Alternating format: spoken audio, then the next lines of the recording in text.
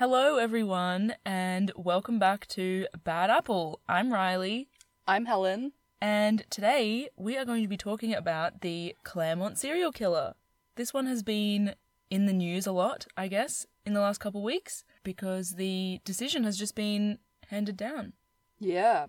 So, as far as serial killers in Australia go, there isn't many. Really?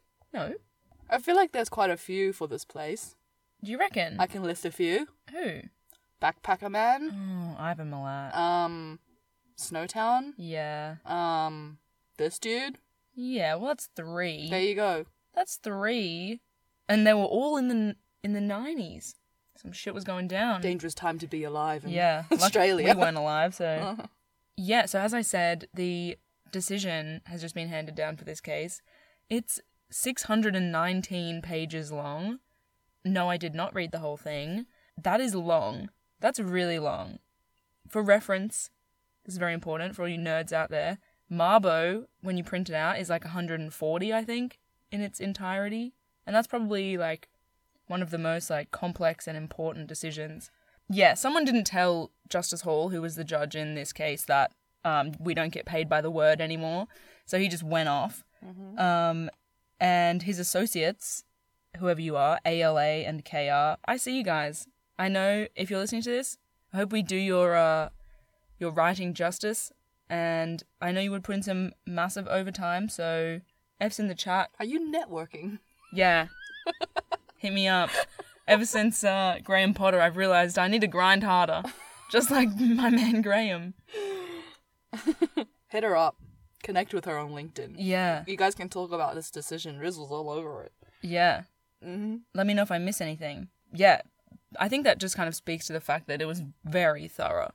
There's evidence summaries for, like, every single shred of evidence, every single witness. But we'll really try and hone in on, like, the crux points of this case. Yeah. Otherwise, we'd just overwhelm you. There's still a lot of juicy details in here, I think. Mm-hmm. So I'm keen as a bean. Yeah. To get into it. Keen as a bean. These cases went unsolved for over 20 years, and it took some real forensic breakthroughs to finally catch this guy. So that's pretty juicy. It's like your classic happened in the 90s, we weren't advanced enough, put stuff away, brought stuff back out. Yep. Testing. Yeah. Cool stuff. Yeah. It's like CSI. Yeah. It's like, I think now there's like a whole wave of science catching up to crimes mood. Like the Golden State serial killer, where they did the crimes when they couldn't be found, and now catching up to them. Yeah. So this Nice is like one try. of those. It's like our own. It's Australia's own moment. Nice try, you guys. There are 6 main events we're going to talk about, and we're going to split them into the first 3 and the big 3, just to brief you guys, so you guys can keep up. So let's jump into the first 3. We begin our case today in Perth, 1988. Perth is the capital city of Western Australia, which is quite removed geographically from basically the rest of Australia. It's further away from the East Coast, and the East Coast is to New Zealand. I know that, because I think about that all the time when I fly home to New Zealand. Mm-hmm. That you could fly that far and still be in Australia if you went the other way. Yeah. Yeah. Big fucking piece of land. Big ass land. So wide. So, Huntingdale is a suburb 20 kilometres southeast of the Perth CBD.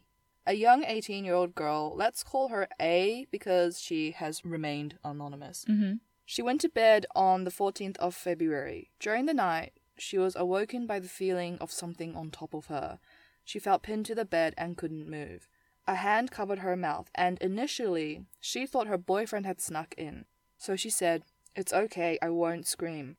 But the person had her in a headlock, one hand over her mouth and one behind her head.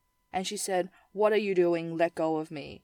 She manages to get a hand free and reached up to stroke what she thought would be her boyfriend's face. But when she touched it, she realized it wasn't her boyfriend, because this man had facial hair, and her boyfriend had just shaved that day. Or he was a little mousy boy and couldn't grow a beard. But also, maybe the fact that she noticed that it was shaved meant that he usually had a beard. The beard man.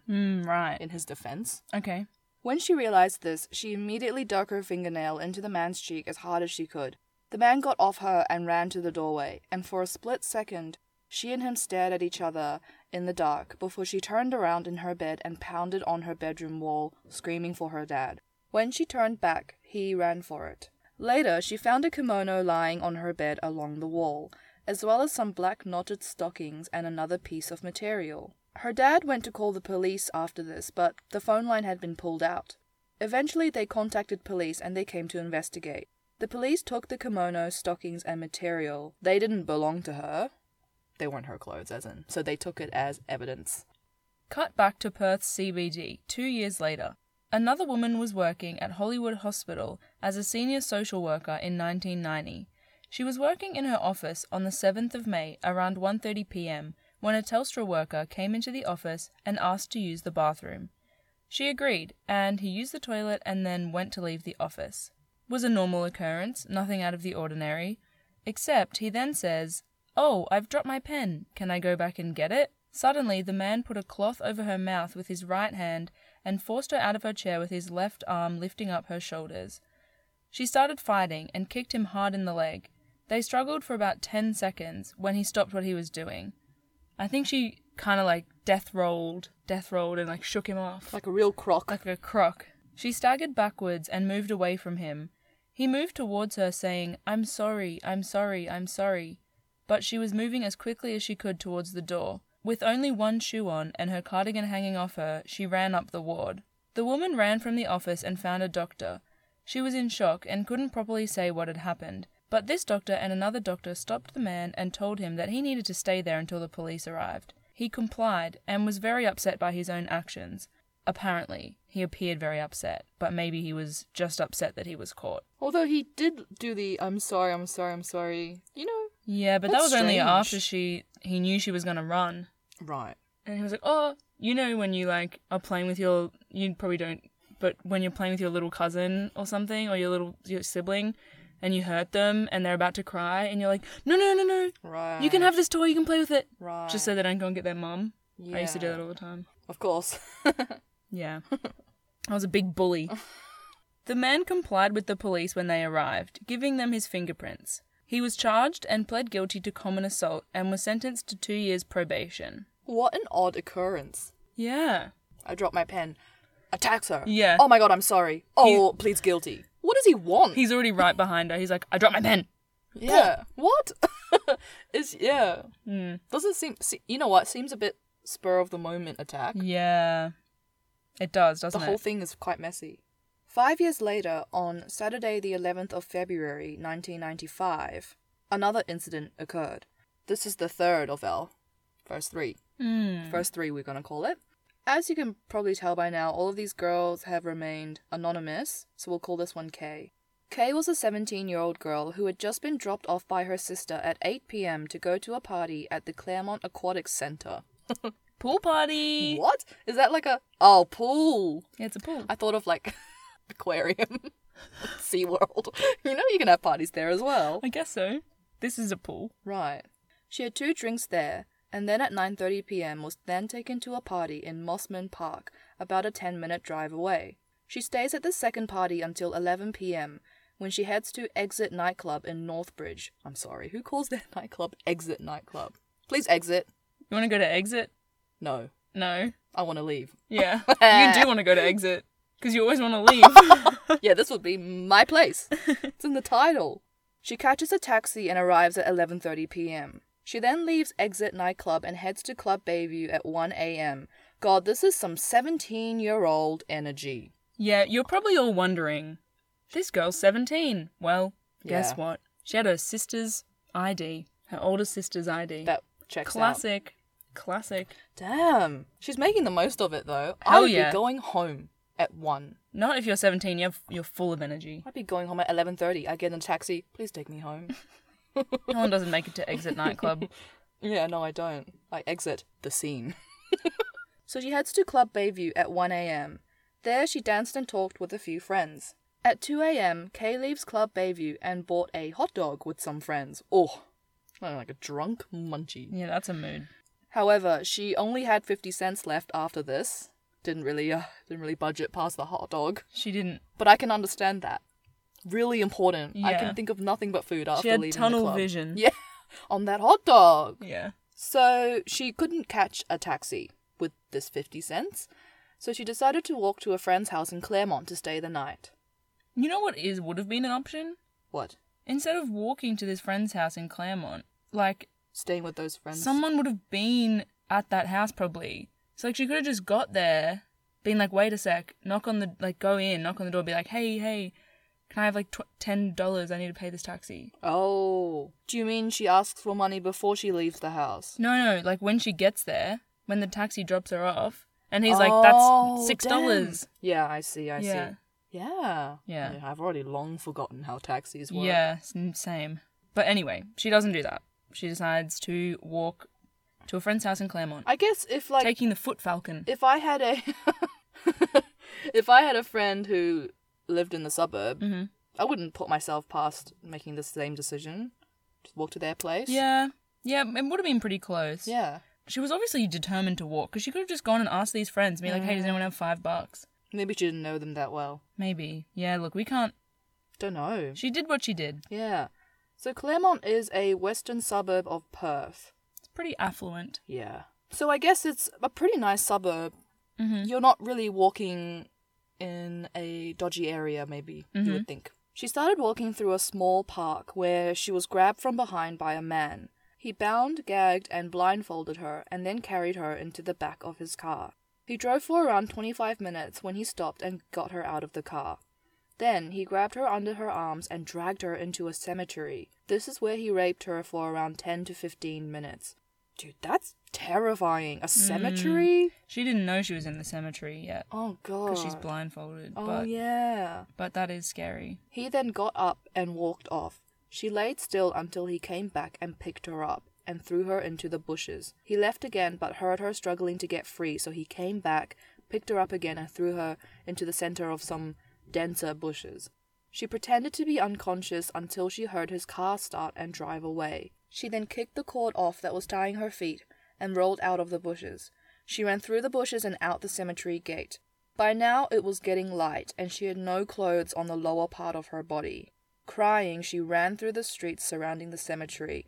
She came by some houses but didn't want to knock because she was too scared and also embarrassed because she didn't have any clothes on, or her Yeah. lower half. She managed to, like, wiggle her vest. She was wearing a vest.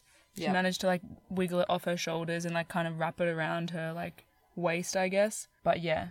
She managed to find a building with a phone in the foyer, but she couldn't press the buttons because her hands were still tied. She tried calling 000, but it didn't work. It must have been like an intercom phone, like if you pick it up, it automatically rings someone on the other side, because a woman picked up. Kay said, "Can you help me? Come and get me."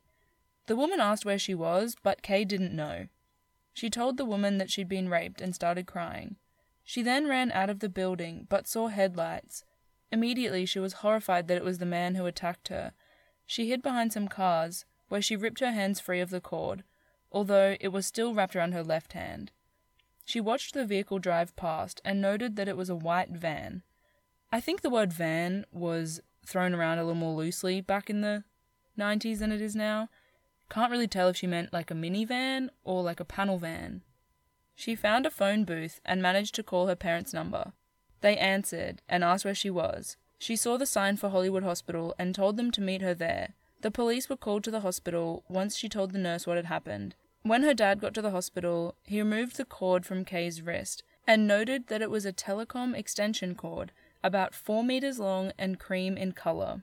Kay described her attacker as approximately 20 to 25 years old, with straight brown medium-length hair.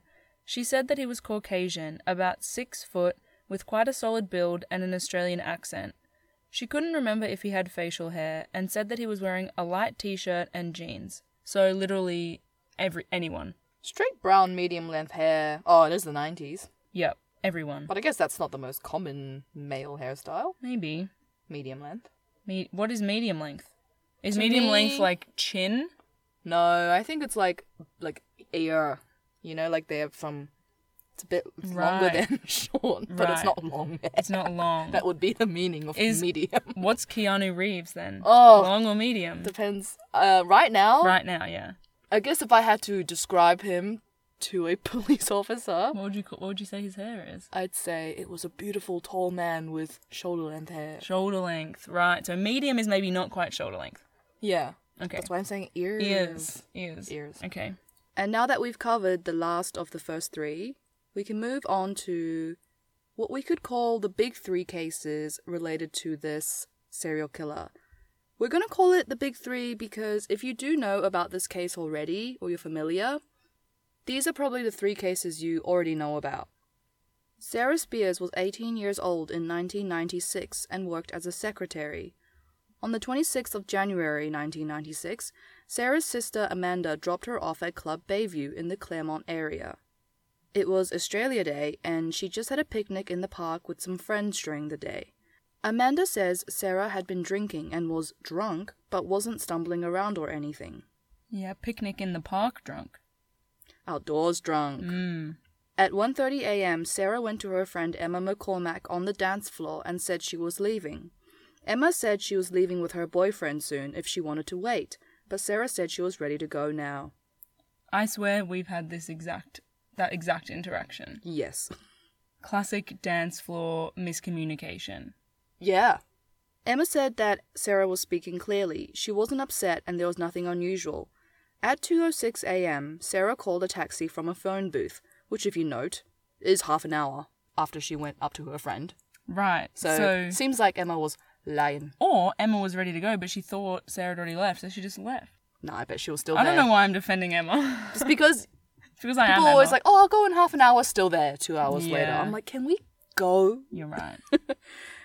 On the phone, she requested to be taken to a suburb nearby, Mosman Park, even though she lived in South Perth with her sister. I guess we don't really know why. Not 100%. I guess we can only assume that maybe she had a friend that lived in Mossman Park. Yeah. Sarah was wearing beige linen shorts, a white or light-coloured t-shirt, a black jacket that she had tied around her waist, and light-coloured shoes. She was seen waiting on a corner of Stirling Road and the Stirling Highway by 3 witnesses who recall seeing an unidentified car stop where she was waiting. A dude called Mark Laidman says that he was driving home from Club Bayview with his friends just after 2 a.m. They pulled up to the red light at the intersection Sarah was at and saw someone matching her description standing at the corner opposite the phone box. So, if you're picturing it, they were basically like pulled up beside her. She would have only been like a couple meters away from the car. Yeah, but she'd walked away from the phone box. Yeah, she went and stood on the opposite corner Right. to wait for the taxi.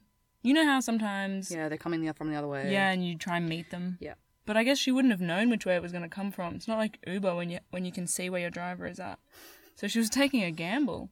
Maybe she knew the taxi hub Yeah. was that side of town. Maybe she knew she was going that way.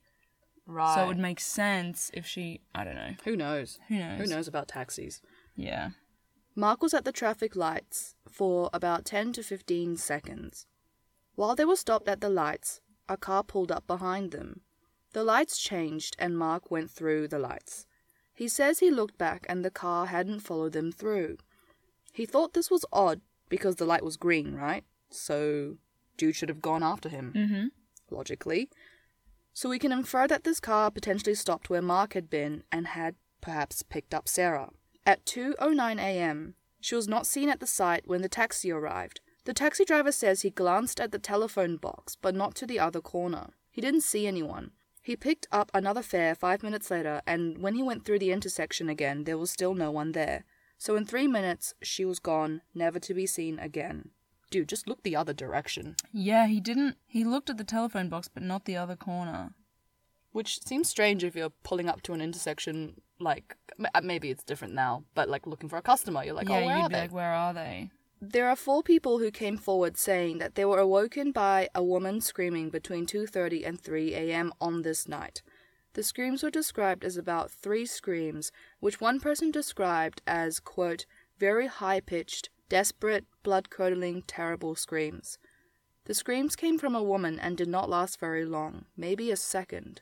After the screams, one witness says that he saw a car on St. Leonard Street and heard two car doors slam within 5 to 10 seconds. It had its lights on and was on the wrong side of the road. This guy was a mechanic, and he said the car was light-colored or cream and believed it was a station wagon because of where the license plate lamp was. I'm going to pretend I know what that is. The thing that lights up the license plate. Yeah. He believes it was a Toyota Corona. So this happened on Saturday morning, and she had made plans with friends for Sunday night. When she didn't turn up, everybody thought that was odd. Amanda, her sister, filed a missing persons report on the 31st, so 3 days later. I guess 3 days sounds like a lot of time, but she went missing on the morning of the 27th, had evening plans for the 28th, and then 29, 30, then she files the report. So 3 days after she didn't turn up to the plans. But she's an adult, and her sister's an adult, and I imagine she lives with her family. People in and out, and you just don't, if people are busy, plans don't line up, that you don't suspect too much until quite a few days have passed, that kind of thing. Yeah, and if she was 18, we don't know what her work schedule was like. Yeah. Maybe she didn't work on like Monday or Tuesday or something. Yeah. So it wasn't like people were like, oh, she didn't come to work. Like, and maybe they just assumed she was out doing 18-year-old things. It was summer.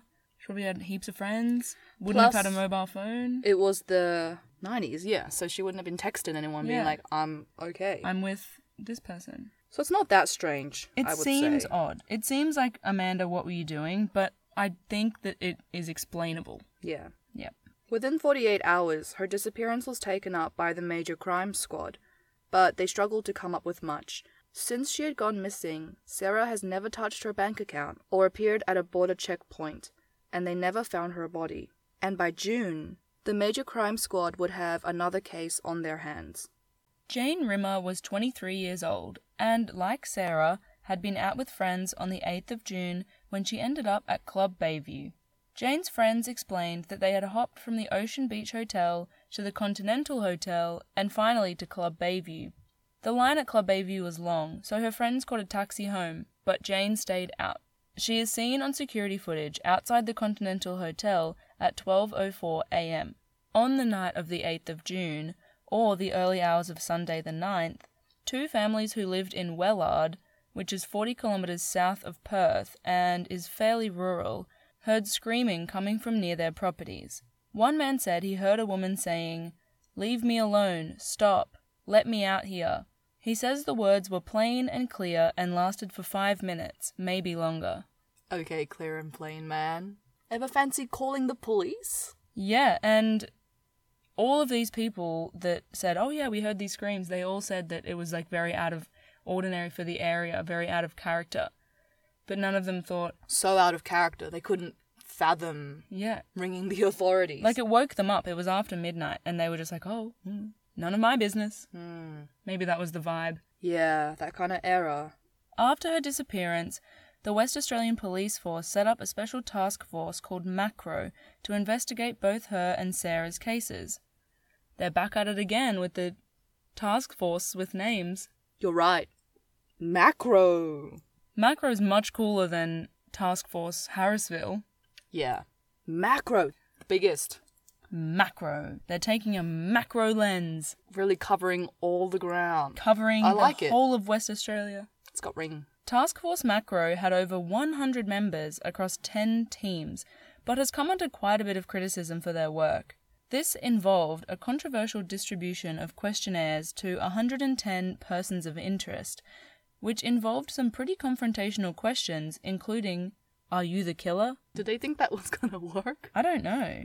You answer yes. I don't know. And then? Maybe they just wanted to, scare them? Yeah.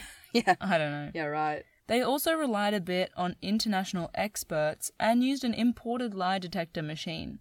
But, okay, this is Perth. It's not exactly crime central. Maybe they just didn't really know how to approach it. Yeah. I don't see any qualms here. Maybe the questionnaire was a bit dodge. Maybe it's the first time they ever wrote one. Just, what did they think they were going to get out of just, mailing out a questionnaire? I don't know. And the imported lie detector machine, I don't know about that either. But they didn't have much science about those back then, I guess. Yeah. We probably just thought they were the bee's knees. Yeah. Anyway, it was over a month later, 55 days, when Jane's naked body was discovered in bushland in Wellard, 40 kilometres south of where she'd last been seen. The area she was found in was consistent with an area that one of the witnesses had identified as the source of the screams. A family was driving along the road when a chicken ran across the road in front of their car. They stopped and got out to chase the chicken away. It didn't want to get off the road, for some reason. Why did the chicken not cross the road? Because it was there for a reason. It was there for a reason. The mum saw some death lilies across the road and went over to pick them. She saw a larger lily further in the bush and went to pick it. She felt what she thought was a stick touch the back of her leg, but when she turned around, she saw Jane's body under some branches. It took her a while to realize what she was looking at. Once she realized, she screamed to her husband and told her kids to get back into the car. That's almost written like a screenplay. Man, death lilies. The chicken fortuitously crossing in front of the car. The mum going to search for the lilies. The mum having a botanical interest. Yeah. Everything. The whole universe. It did, right? Conjured up that moment. Jane was face down and naked from the waist down. The parts of her body that weren't covered by vegetation had been damaged by nearby animals. Because of how far along the decomposition process the body was, it was unable to be said what the cause or time of death was. Jane had a large wound on her neck, and when I say large, to give you some perspective, it was about 17 by 9 centimetres. Which is... that's pretty long. That's pretty big. It went across the surface of her jawline and opened up, coming down to the top of her collarbone and across the breastbone. It was so large and open that it exposed the bones of the spine. Most of the soft underlying tissue was absent, probably from decomposition. Yeah, she was lying face down, so The animals probably couldn't get there. It was also noted that the position of her left arm was very unusual. Apparently when most people die, they'll have their arms alongside their torso, but Jane's arm was by her head, extending upwards. Her wrist was also bent back, which apparently was weird too. She had a cut on this left wrist, which would have been a classic location for a self-defense injury, but again, it was hard to determine with certainty if that was the case.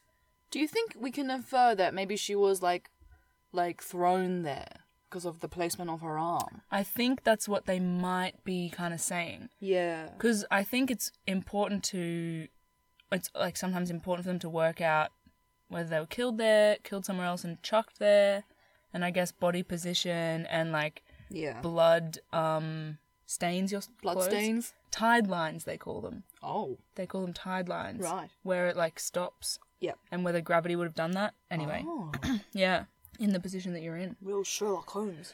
There was no obvious injury pointing to sexual assault, as in there was no injury to the genital tissues, but that doesn't rule out sexual penetration. A knife was also found in the area where Jane was found. It bore markings that indicated that it was one produced for Telstra and had been distributed to their technicians. However, the evidence wasn't strong enough to link the knife to Jane's killer. There was no DNA on the knife that linked it to Jane, and anyone could have gone to the spot it was found, without having to first go past where Jane was found. As in, it wasn't a one-way street. You could go in a bit, put the knife down, and come back out, same way. There were 4,200 of these knives in Perth. There may have been Telstra technicians in the area for legitimate work who had misplaced the knife. 9 months later, we're in the next year, so 1997, and still in Claremont. Kira Glennon was a young lawyer living in Mossman Park. She had been out with friends in Claremont on Friday the 14th of March. It was actually Friday drinks at the firm she was working at. They had an in-office bar on the 16th floor of the building where they often had drinks. You can't have those now. Like legally? Well, I don't know, but I don't think anyone has them. That's asking for some trouble. So you're saying people might get too drunk and too rowdy? Well, that's... Yeah, at work, kind of. Oh. Not at work, but like on, it's like a work-endorsed thing. Okay. Yeah. I don't really exist anymore. Kira was seen drinking champagne and white wine between 5:30 and 11 p.m. Then a partner drove them down to the Continental Hotel, and they arrived there at around 11:30 p.m. She was with friends at the Continental Hotel, then she decided to go home. All of these girls are such a mood. They just want to go home. They just want to go home. This could be me. This is me. Yeah. On any given night. She left the Continental at 11:45 p.m. There are various accounts of how drunk she was. Some people were like, yeah, you could tell she'd been drinking, that she was kind of stumbling. And someone said that she, quote, appeared to him like someone who had had a long day and it was hot. She probably had a few drinks, but she was talking fine. I stumble all the time when I'm sober. I'm falling around the place. Yeah, nothing like heat stroke. Yeah, you're Heat right. stroke and drunk? Oh, I would go home. Ugh. That's too much. Gross. It seems that rather than calling a taxi, Kira intended to walk, or even hitchhike back home. She was seen walking towards Fremantle along the Stirling Highway by a number of witnesses. 3 men at a bus stop saw Kira walking along the highway at around 12:30 a.m. and observed her chatting with somebody in an unidentified light-coloured vehicle who had stopped by her. By the way, the media called these guys the Burger Boys because they were eating burgers. They were eating Hungry Jacks at the bus stop. That's a mood. Oh, I love that. I have this like vivid memory of I was at this like somewhat formal event and I like didn't want to go to the after party. I was like, I'm actually leaving. And I went and got Hungry Jacks and I was just like smashing this burger at the tram stop at like 1 a.m. Ooh, in my like cocktail so dress. good. So good. It was such a mood. You're a burger girl. I'm a burger girl. Troy Bond, one of the Burger Boys, saw someone who matched Kira's description walking along the road. She had her hand out like she was hitchhiking, so he yelled at her and said, "You're stupid for hitchhiking!" Thanks, Troy. Yeah, but what could he do? He was Yeah. waiting for a bus Well, you could have... and smashing a burger. He says it through a mouthful of burger. You're stupid for hitchhiking! She gave Troy the finger and kept walking. Yeah, Girl's that's mood. something I would do. I've done that I do that all the time. Have a man shout at you and you're like, And I'm like, I can't think of something quick enough. Can't think of something funny to say. well, Troy probably could have, delivered it better, but his incentive was not wrong. You know, Yeah. hitchhiking and blah, blah, blah. Yeah. But people in the 90s didn't really know that as well as The we do hitchhike- now. Well, evidently. Yeah. So she'd come from work drinks. Mm-hmm. So she was wearing a black blazer, a black skirt, and a light or white coloured shirt. Troy then looked up shortly after, and probably after he took another huge munch of that burger, Yeah. and saw someone in a white blouse leaning over talking to someone in a car. Troy said that the car was a white VS Holden Commodore station wagon, and that it was in pretty good condition. I do appreciate these dudes, taking such note of the cars. If you were, asked me what car I saw on whatever night, I'd be like, well, it was a car, and I guess it was red. That's it. You trying to find the Uber and they're like, it's a Toyota Camry. And I'm you're like, great, oh my thank you God. for telling me absolutely nothing. I'm like, Helen, what is it? You're like, it's a Toyota Camry. Yeah, And I'm like, this one in front of us? yeah, at most I can tell you the colour and that it wasn't a van or a truck, that Right, it was yeah. a car, and that's about as far Or a ute? as I can go. Oh yeah, I can tell if it's not a ute Yeah. or a bus. Great. But yeah, these guys are out here recognizing cars. Nice. Okay. Troy's friend Brandon Gray backs him up on the Commodore theory. Brandon goes on to say that he was specifically checking this Commodore out because it looked like a semi-custom car, like it wasn't just off the line. I literally have no idea what I'm saying. And so I guess Brandon was really into cars and different models and whatever, so he could point that out for us. Yeah. He was thinking about buying a Commodore, is what he said. So Yeah. he was sussing them out. He's munching on his burger, thinking wow, cool car. Sick car. Yeah. Yeah, I've never done that. Brandon estimates that they were talking for around a minute, but he doesn't see what happens to her because they left and started walking the other way. The Burger Boys, they left. They finished their burger. They gave up on the bus. The bus wasn't coming. Ugh, they're going to get another burger. Yeah, maybe. After Kira's disappearance, the police confirmed that they were indeed now searching for a serial killer, and the Western Australian government offered a reward of $250,000, which was the largest ever offered in the state at that point in time. 19 days later, on the 3rd of April, a bushwalker called Jason Atkinson was, well, bushwalking. He was bushwalking around in Eglinton, which is about 40 kilometers north of the city. But really, he had gone to the Piccadilly Road area that day to look for some cannabis. Ooh, Jason. He also didn't have to oust himself like that. He could have just been like, yeah, I was just bushwalking. Dude, that is so primal. Hunter-gathering your weed. Yeah. Yeah. Cutting it off the ground. Yeah. Harvesting. Harvesting. God. Sounds like a fun morning. He was walking through the bush when he smelt something really bad. It was around 9 a.m.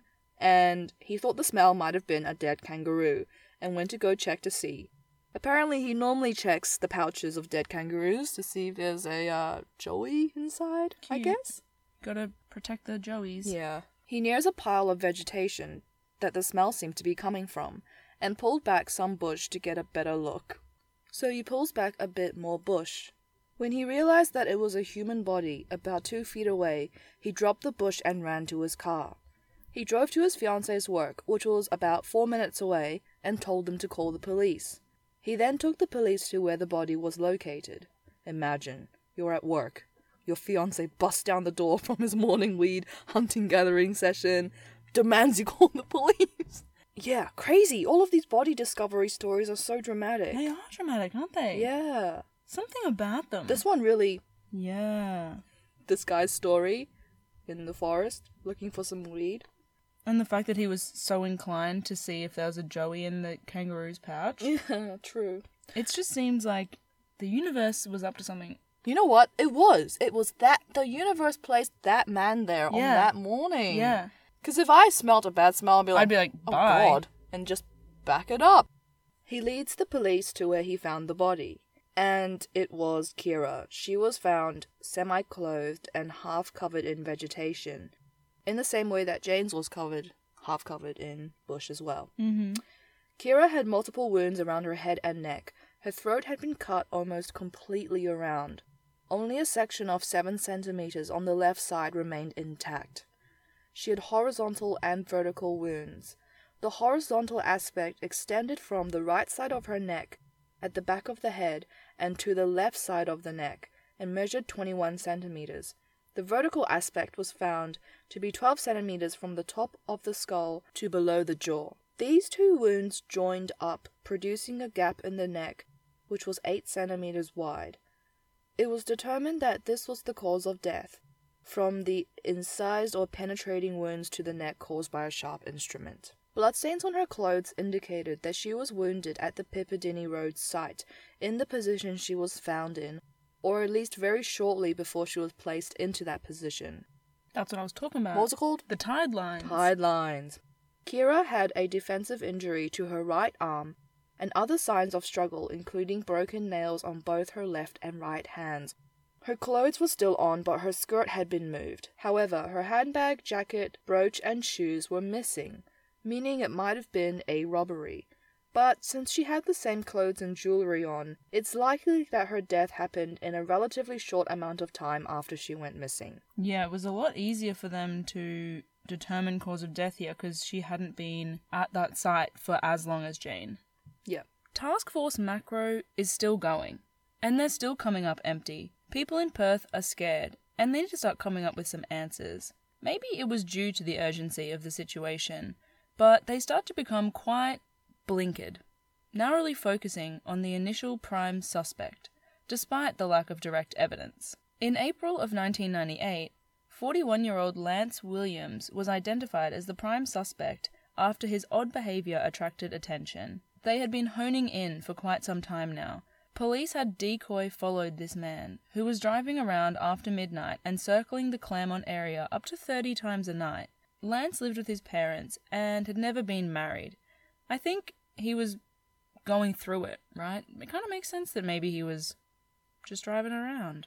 Yeah. He sounds like a guy in a midlife crisis, to be honest. And the videos of him, they make me so angry because these reporters go up to him and he's just kind of like, yeah, he's quietly spoken, he's kind of mild-mannered, sure, maybe he's got some personality quirks or whatever. But you said didn't you told me that he, was suffering from depression? Yeah, because his friend had passed away. Look. I think, Sucks. going for a drive. It's not illegal to just go for a drive. You know what I mean? And he was circling, but where else are you gonna go in Perth? Yeah. And he lived with his parents, and they were under like watch. You know, they were surveillance, like intense surveillance for so long. And his parents had to go through that as well. Mm-hmm. And he probably felt doubly bad because he's a 40-year-old man living with his parents. He's putting his family through that. Come on, it just sucks. It just sucks. It does suck. For Lance. And Lance, he like asked to take a lie detector test, right? Remember? Yeah. From that imported lie detector machine. Yeah. Because he thought it was going to help him. He thought it was going to clear his name. And and other people had like passed. But he didn't pass it. He failed. Probably because he was nervous. Yeah. Because of all this attention and pressure. Yeah. And his name's like now just always tied to this case. Kind of fucked up his life a little bit. Yeah. So he passed away in 2018. Yeah. Eventually, Lance's name was cleared. They stopped. They said he was no longer a suspect anymore. So, apart from this misstep, the initial suspicion centered on the unidentified vehicles seen at the two locations and on an unidentified man seen in the video footage. But the footage was not the best. It was the 90s. It was black and white. It was dark, so it was pretty grainy. You couldn't really see many faces. It was a lot of the backs of people's heads, so it wasn't that useful. Suspicion also fell on taxi drivers, but in a pre-ride-sharing era, there were more than 3,000 registered taxi drivers in 1996. A huge and first ever mass fingerprint and DNA testing exercise was carried out on thousands of taxi drivers, and background searches were conducted on all drivers. 78 drivers with significant criminal history were delicensed, and due to evidence of a number of unlicensed operators, stricter standards were implemented for eligibility. The police also had evidence from this thing called the Telstra Living Witness Project. There are 7 incidents that fall into this category of evidence, and they all kind of link to a Telstra vehicle or a vehicle used in telecommunication work that was, I guess, seen in the area or involved in these incidents in the Claremont area. We don't really need to go into these in a whole heap of detail because they were fairly similar, but it's basically, there was these 7 incidents that occurred between Cottesloe and Claremont, which I think border each other, and it was basically girls who had been out at, a lot of them at Club Bayview or Ocean Beach Hotel, between midnight and 3 a.m. When they're on their way home, they were kind of approached by a vehicle. Some of them thought it was a taxi and hailed it. Some of them, it just approached them. And the driver of the car asked them if they needed a lift. And some of them took it. Some of them didn't. There was a few occasions where these women were sexually harassed by the driver. And the descriptions of this driver vary quite a lot. Some people say that he was 6'7" and had broad shoulders. Others say that he was 5'6" and slim. Some say brown curly hair. Others say short fair hair. And the age bracket ranges quite a bit as well. To be fair, it was dark when all of these happened, and I would be shocking at having to pick a guy's age and height while they're sitting in a car. So we'll cut these girls some slack. But yeah, this also didn't give them that many leads. It seems like at least some of them were probably linked. It seems like more than just a coincidence. But yeah, it didn't end up being that helpful in their investigation. Yeah. And we also don't know if any of these incidents were linked to any of the disappearances. But it's just probably interesting to note because it's been in the same area. It was all young girls. It was taxis, light-coloured car. It was light-coloured cars, and they call it the Telstra Living Witness Project because a lot of them did say that the car had a Telstra logo once they got close to it. Yeah. DNA was taken from under Kira's fingernails, as well as other samples at the scene and in post-mortem. At the time, the science of DNA testing was not advanced to reveal anything that could assist in identifying the killer, but they were smart and kept the evidence. In 2008, they did what was called low copy number testing, which I think is used to pick up DNA in smaller sample sizes. This test revealed that the DNA under Kira's fingernails came from 2 people.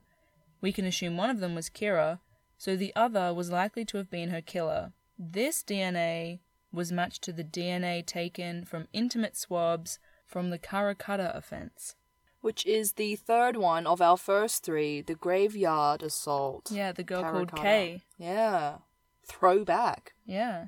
Other than this DNA linking up, there was also something else linking up. Blue, non-delustered rayon fibres were found on Kay's shorts, Jane's hair, Kira's hair, and Kira's shirt. These blue fibres matched properties in control fibres from a pair of Telstra pants. And it was very likely that those fibres came from Telstra clothing because the dye that was used was known as Telstra Navy, since it was almost entirely used for Telstra uniforms. Bro, we could go on forever about how they proved that these were all the same fibres. I read pages and pages and pages of fibre experts Right. talking all about the little differences in the fibres, why some of them were lighter and darker, why some of them were different blends, why some of them whoa. Crazy. Who knew there was so much science in fibres? Right. I thought you just looked really close in a microscope. Yeah. Zoom in. I think when you zoom in, There's more. There's a whole new world. there's a whole new world and you lose sight of the bigger picture. Right. I'm getting a little philosophical. Right. Ariz is a fibre expert. Yeah, I am now. In December 2015, new fibre evidence from Jane Rimmer's case indicated that she had been in a VS Series 1 Holden Commodore. Troy The Burger Boys. and Brandon are back We knew it. with burgers. Yeah. They're like Batman and Robin. Cute. So, we've got Telstra fibres, the VS Commodore fibres. Some DNA is starting to link up between these cases. And to top it off, they also pull the kimono down off the rack. Which was from the very first Huntingdale house break-in. It also had DNA on it, which matched the DNA from Kira's fingernails and taken from Kay. They also had fingerprints that linked up the Hollywood Hospital incident and the Huntingdale incident, so the first two. They start doing some real thinking about all of this. We don't know what order they made all of these links, but somewhere along the way, it all starts adding up, and they start honing in on a man named Bradley Robert Edwards. Bradley worked as a Telstra technician and drove a VS Commodore while he worked at Telstra. Back in 1990, Edwards had been convicted of the assault at Hollywood Hospital. So that's how he was on their radar. Edwards was a coach for Little Athletics and seemed to be a somewhat upstanding member of the community, kind of hiding in plain sight. Yeah. Aren't they always? On December the 22nd, 2016, Bradley Edwards was arrested under suspicion of the deaths of Rimmer and Glennon, so the last two girls. He was formally charged the next day with their murders, and also charged in relation to the Huntingdale housebreak and the Karakata graveyard assault. His DNA was obtained, and ding ding ding, results came back that it was 80 million times more likely, using Caucasian population data, that the mixed sample was of Edwards and Kira rather than some unrelated unknown person and Kira.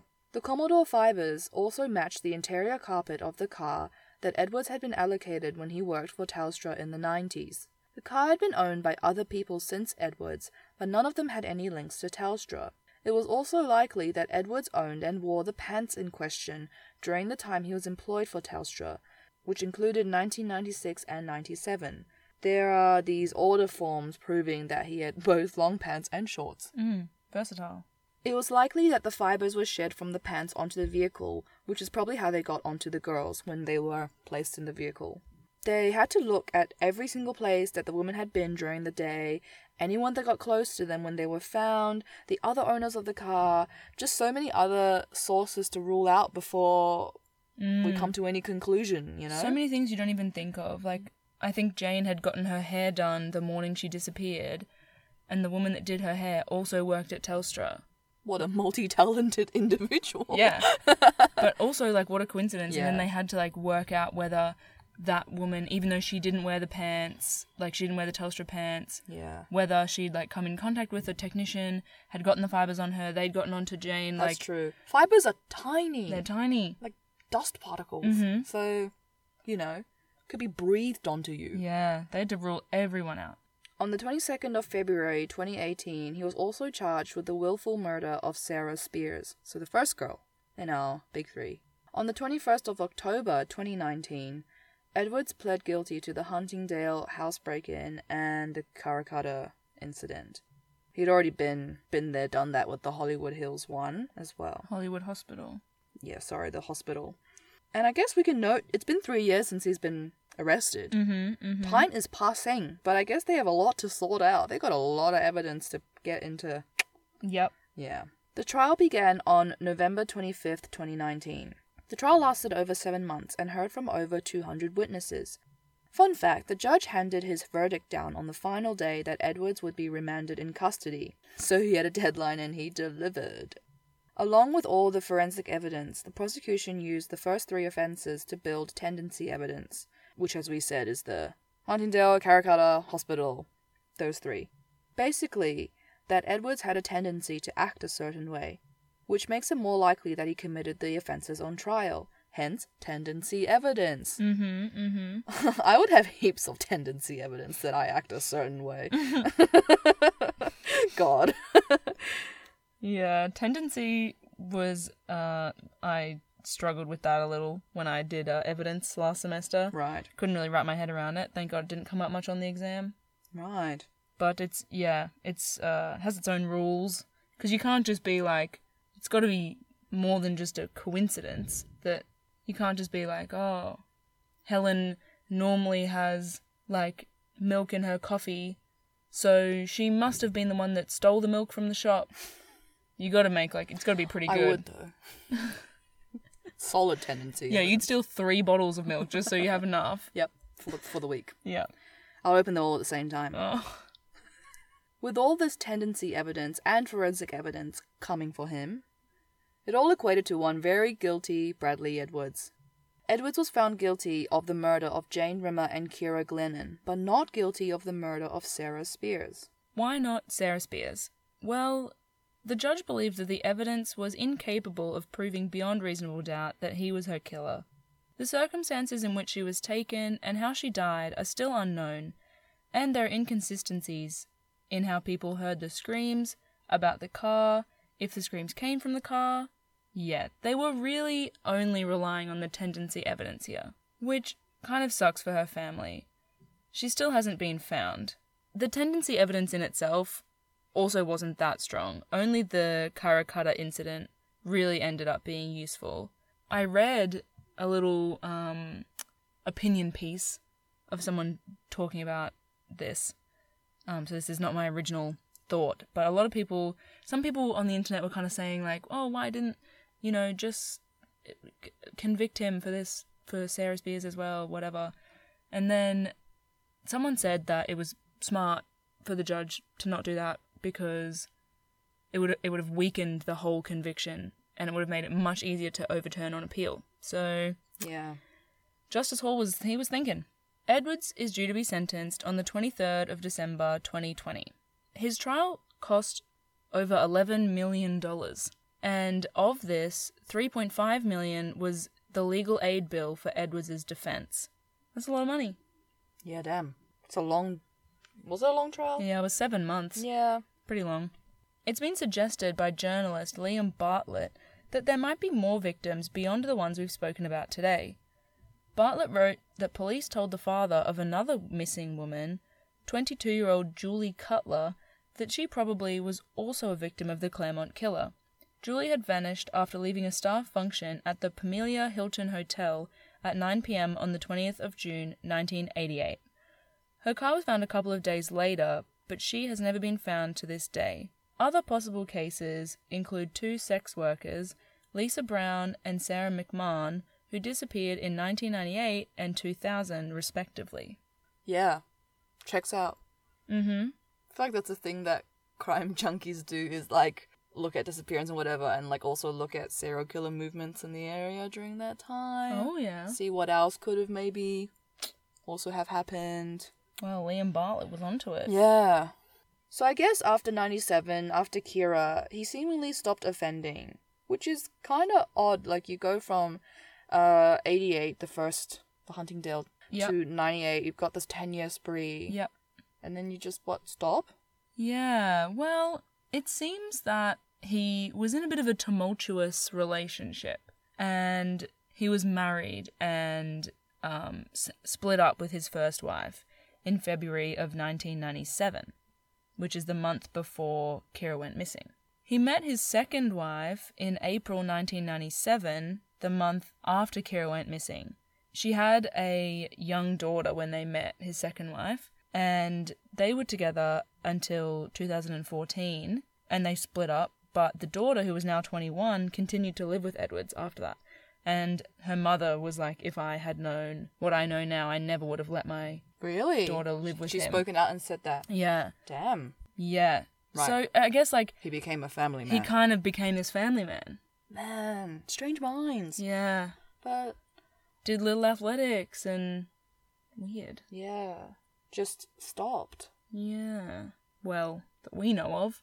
And of the three, I mean, we never found Sarah, but of Jane and Kira, Mm-hmm. there were no, like, signs of sexual assault. But there's no ruling out that something could have happened. Mm-hmm. But I wonder if, and we don't know with Sarah, which was never found. Definitely with Caracato Girl was sexual assault. Yep. What was he doing?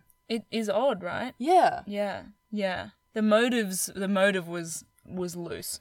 Yeah, for sure. Yeah. Except Club Baby. It was always there. Do you know what I mean? Yeah. That wasn't loose. He was consistently going back Or the to... Continental. That's where Kira was. Yeah. The Claremont area. The Claremont serial killer. Bam! That was his motif, I guess. Claremont. Sad for Lance. Mm-hmm. My boy got dogged in. Yeah. Falsely. And... Sad for everyone here. yeah. Except Edwards. I'm not sad for him. Yeah. He can... And all those people who didn't call the police. Yeah. If you hear something whack going on in your neighborhood, Call the police, especially if it's a woman shouting for help. leave me alone. What? Yeah. Guys. Yeah. Maybe it was a mind your business kind of era. But now, better safe than sorry. Now, we're nosy bitches. No, yeah. Red-handed has spooky bitches. Bad Apple has nosy bitches. Yeah. We hope you enjoyed listening to this episode where we cover the Claremont serial killer. Probably our most topical case, would you say? Quite topical. Yeah. That and Grace Mullane. Mm-hmm. Very, with the times. Yeah. I hope you enjoy the rest of your day, whatever you're doing. And we will catch you guys next week. Yeah. Sounds good to me. Yeah. I'll see you next week, Helen. Yeah, please. Please. We just walk around the house with our eyes shut for a week. Oh, God. I just move out. I live on the street. I live in your car. Oh, God. Anyway. See you guys. Bye. Bye.